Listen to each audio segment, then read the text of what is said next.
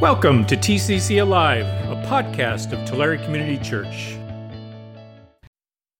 Good morning, and the Lord be with you, Tulare Community Church, and a happy belated 4th of July. My name is Ryan Hall, and it is an honor and a privilege to be worshiping with you all. My wife Claire and I have felt so welcomed and cared for while we have been here over the past several days, and I want to thank you and the entire TCC community for your hospitality. As TCC continues through this overarching sermon series, The Way, the Truth, and the Life, that is based on Jesus' words in John 14:6, we are today in the second week of the theme, the life.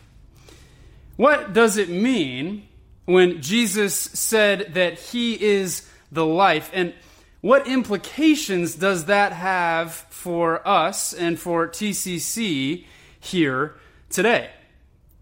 Shane kicked us off last week by looking at the life through the lens of the church. He talked about the fact that our faith in Jesus Christ as our Lord and Savior is not a private, independent enterprise, but is always inherently communal. Our actions, our sin, our good works not only have ramifications on our own lives, but on the life of the church as well. And today, we are going to continue looking at Jesus' words regarding the life through how the Bureau of Labor Statistics says we spend 24% of our entire lives, including sleep, work. Not only are we going to look at the relationship of the life, as Jesus put it, with work, but also with the 4th of July, the celebration of the signing of the Declaration of Independence acting as our backdrop. We're going to look at the freedom that our work takes on when it is oriented around Jesus. Turn with me now, if you are able, to Psalm 127, as we look at what God is saying to us through Psalm 127 about work, relationship, and fruit as we live a life of freedom in Christ. Psalm 127 says this: "Unless the Lord builds the house, those who build it labor in vain. Unless the Lord guards the city, the guard keeps watch in vain. It is in vain that you rise up early and go late to rest, eating the bread of anxious toil, for he gives sleep to his beloved. Sons are indeed a heritage from the Lord, the fruit of the womb a reward. Like arrows in the hand of a warrior are the sons of one's youth. Happy is the man who has his quiver full of them. He shall not be put to shame when he speaks with his enemies at the gate." A song I heard recently drawls, "Never been one to ask for help. If I need a mountain moved, I'll move it myself. Never been one to ask for help. If I need a mountain moved, I'll move it myself." We are fiercely independent, you get out what you put in kind of people. And on the 4th of July, we relish and celebrate the freedoms to work, to own a business, to provide for our families. Freedoms that continue to be protected for us by the brave men and women who serve our country both abroad and domestically. And we thank God for their willingness to serve.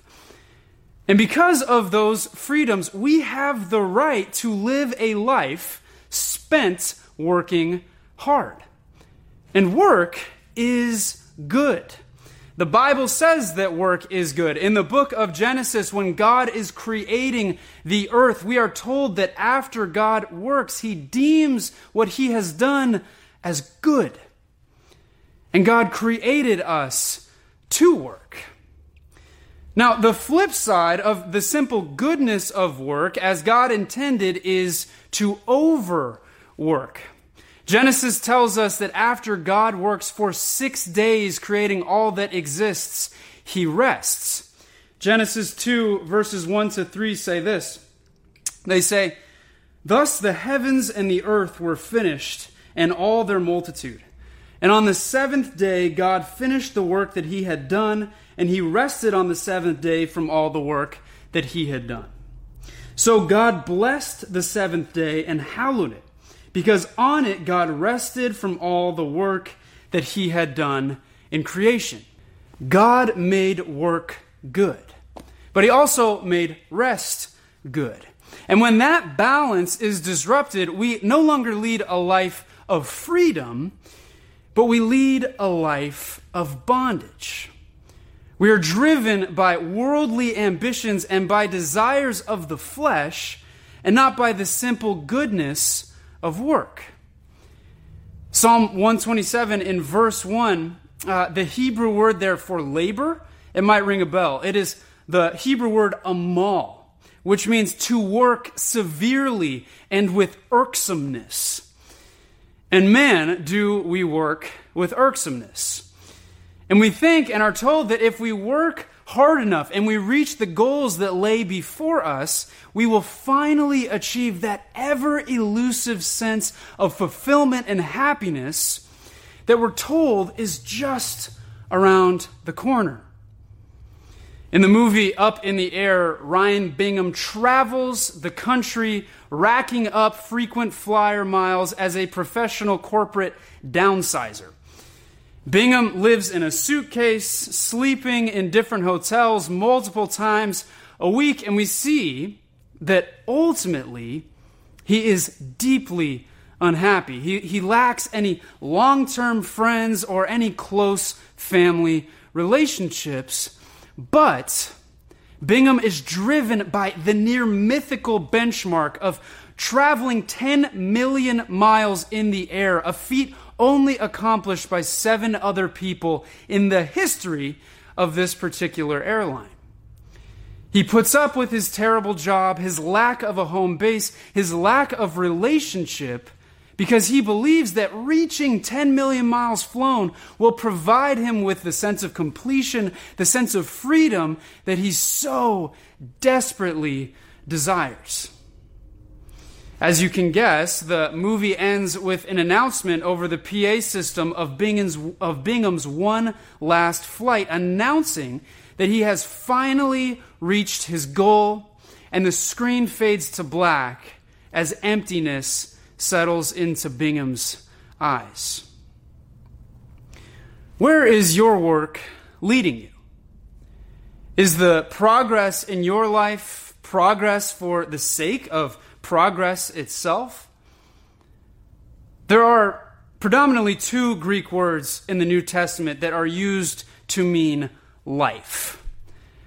Bios, which is similar to the word bio, which means the present state of existence. As our hearts beat and the crops sway in the wind, so we see bios. However, the word for life used by Jesus in John 14:6, when he says, "I am the way and the truth and the life," is not bios, but zoe. Zoe is spiritual life. It goes beyond the biological how are we alive and addresses the why are we alive. Does your work life fall under the present state of existence of bios, or is your life of work deeper than just ends meet? Does it have the vitality of Zoe, the spiritual life that we find in Christ? The paradox of buying into the present state of existence, working for ourselves, working alone, or working towards some arbitrary goal in the hopes that it will be the end-all, be-all that will finally set us free, is that working towards worldly goals for worldly ends will leave us ensnared in the darkness of sin. Verse 2 of Psalm 127, it says that it is in vain that you rise up early and go late to rest, eating the bread of anxious toil. And there's a sense of irony here, right? I mean, when we work only for our own gain, work for the small things of the world, work towards the 10 million mile flyer club, believing that we can earn our own freedom, achieve our own happiness, we are left with an emptiness, a deep ache that cannot be brushed away. Striving to work our own way to freedom actually leads us away from the very thing we're striving for. Because there's always something more to achieve, harder work to be done, longer hours to be put in. This is not freedom in the life as Jesus intended. This is not Zoe, but this is bondage to the sin of empty promises. Verse 1 of Psalm 127 says, "Unless the Lord builds the house, those who build it labor in vain."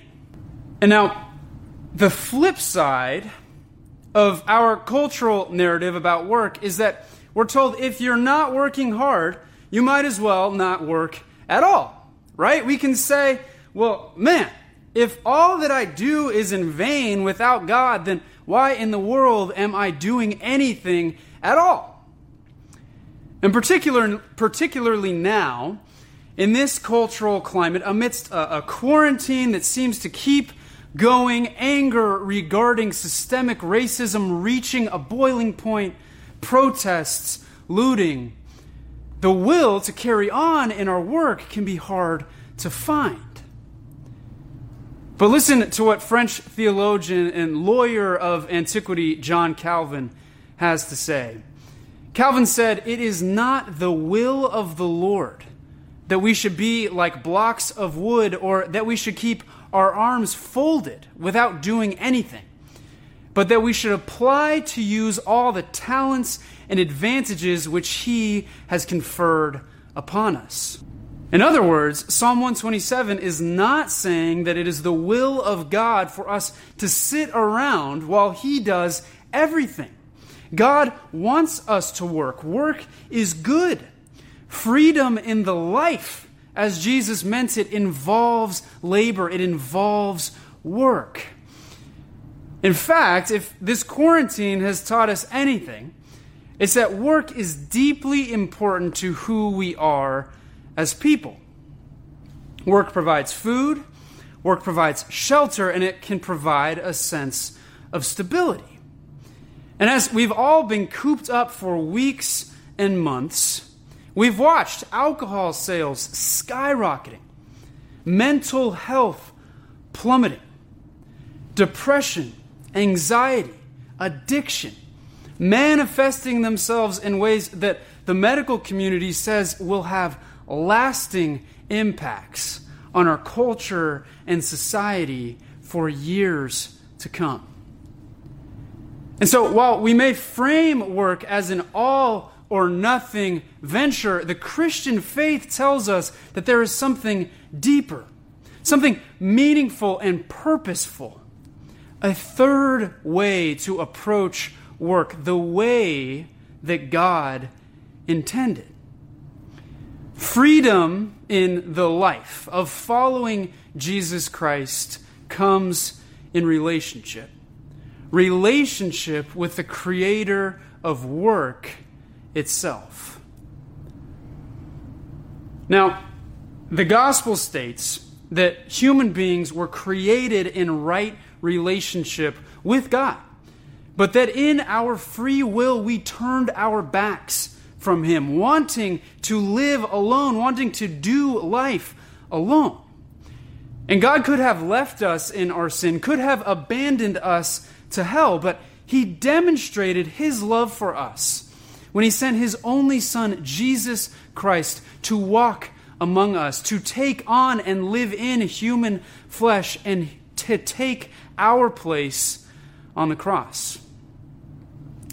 And through our belief in Him as Lord and Savior of our lives and of the world, by the grace of the Holy Spirit, our sins are forgiven, we are saved, and our relationship with God is restored.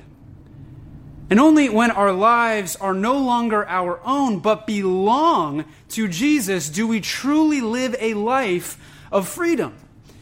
It is only when we no longer live for ourselves, no longer work for ourselves, but work for God that we are truly free.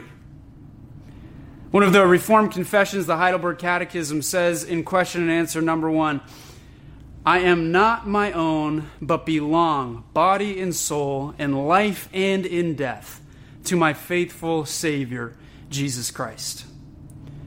When we know that we are no longer our own, but know that we belong to Jesus Christ, we work not for the sake of the world alone, an ever-changing world that says, work harder, go bigger, buy more, do better. But we work with God, the only true constant in relationship, the God who says, my grace is sufficient for you. Reverend Dr. Martin Luther King Jr. says it best, writing his autobiography, as a young man with most of my life ahead of me, I decided early to give my life to something eternal and absolute. Not to these little gods that are here today and gone tomorrow, but to God, who is the same yesterday, today, and forever. When we no longer work to serve the little gods that are here today and gone tomorrow, but work to serve the God of the Bible, who is the same yesterday, today, and forever, our work is redeemed, and we live in the freedom of the Christian life, the life, as God intended. And as we wrap up, we can find ourselves asking the question, what is the result of this newfound freedom of work as living into the life of following Jesus? What fruit does working with God bear in the world? The answer is found in verses 3 to 5 of Psalm 127 that say this. They say, sons are indeed a heritage from the Lord, the fruit of the womb a reward, like arrows in the hand of a warrior are the sons of one's youth. Happy is the man who has his quiver full of them. He shall not be put to shame when he speaks with his enemies in the gate. Children. Of course, children, because of course children require no work. Psalm 127 tells us that new life is a miraculous result of God's redemptive work in and through us. But we need to only look to Jesus to understand that new life spans beyond biology. The fruit of living a life of work that is done for Jesus and with Jesus is the impact that our work with God has on the world and with those around us, ultimately culminating in our neighbors, co-workers, and family finding new life in Jesus Christ as their Lord and Savior. And now you might be thinking to yourself, well, isn't this young whippersnapper naive? That all sounds good and fine, but how in the world do we even begin? How do we begin approaching our work as work to be done for the Lord, work that is done in true freedom? Well, let this young, naive preacher tell you. Begin by simply paying attention. Even if you're working from home or if the tumultuous economy that we find ourselves in has taken work from you, pay attention. Work does not always mean a paycheck or an office or a title. As we live a life of work that is oriented around the gospel, we work by merely entering into the world as followers of Christ in whatever capacity God has you in this moment. Eugene Peterson said, as Christians do the jobs and tasks assigned to them in what the world calls work, we learn to pay attention to and practice what God is doing in love and justice, in helping, in healing, in liberating and cheering. Even as quarantine persists, unemployment stays stagnant and protests rage. In fact, especially as they do, talk to your neighbor. Pay attention to your neighbor. Better yet, listen to your neighbor. Every race, every nationality, every ethnicity is created by God and cared for by God. And during this moment of pain and polarization, listen to the pain, listen to the sorrow, and also never forget to listen to the hope. Pay attention as God redeems your work and you live a life of work that no longer revolves around yourself, but is oriented towards the Lord's good, His redemptive purposes for the world. The long-term impact of listening, of paying attention, of working to form relationships that are rooted in Christ is gospel work and spreads seeds of God's love that yield fruit of immeasurable impact. This life of work, this Zoe, this freedom, is a house that is built by the Lord, that is not labored over in vain. And man, oh man, is that house beautiful. In the name of the Father, Son, and Holy Spirit, amen. Thanks for listening. If you want to know more about the ministries and mission of Tulare Community Church, visit us at tccalive.org.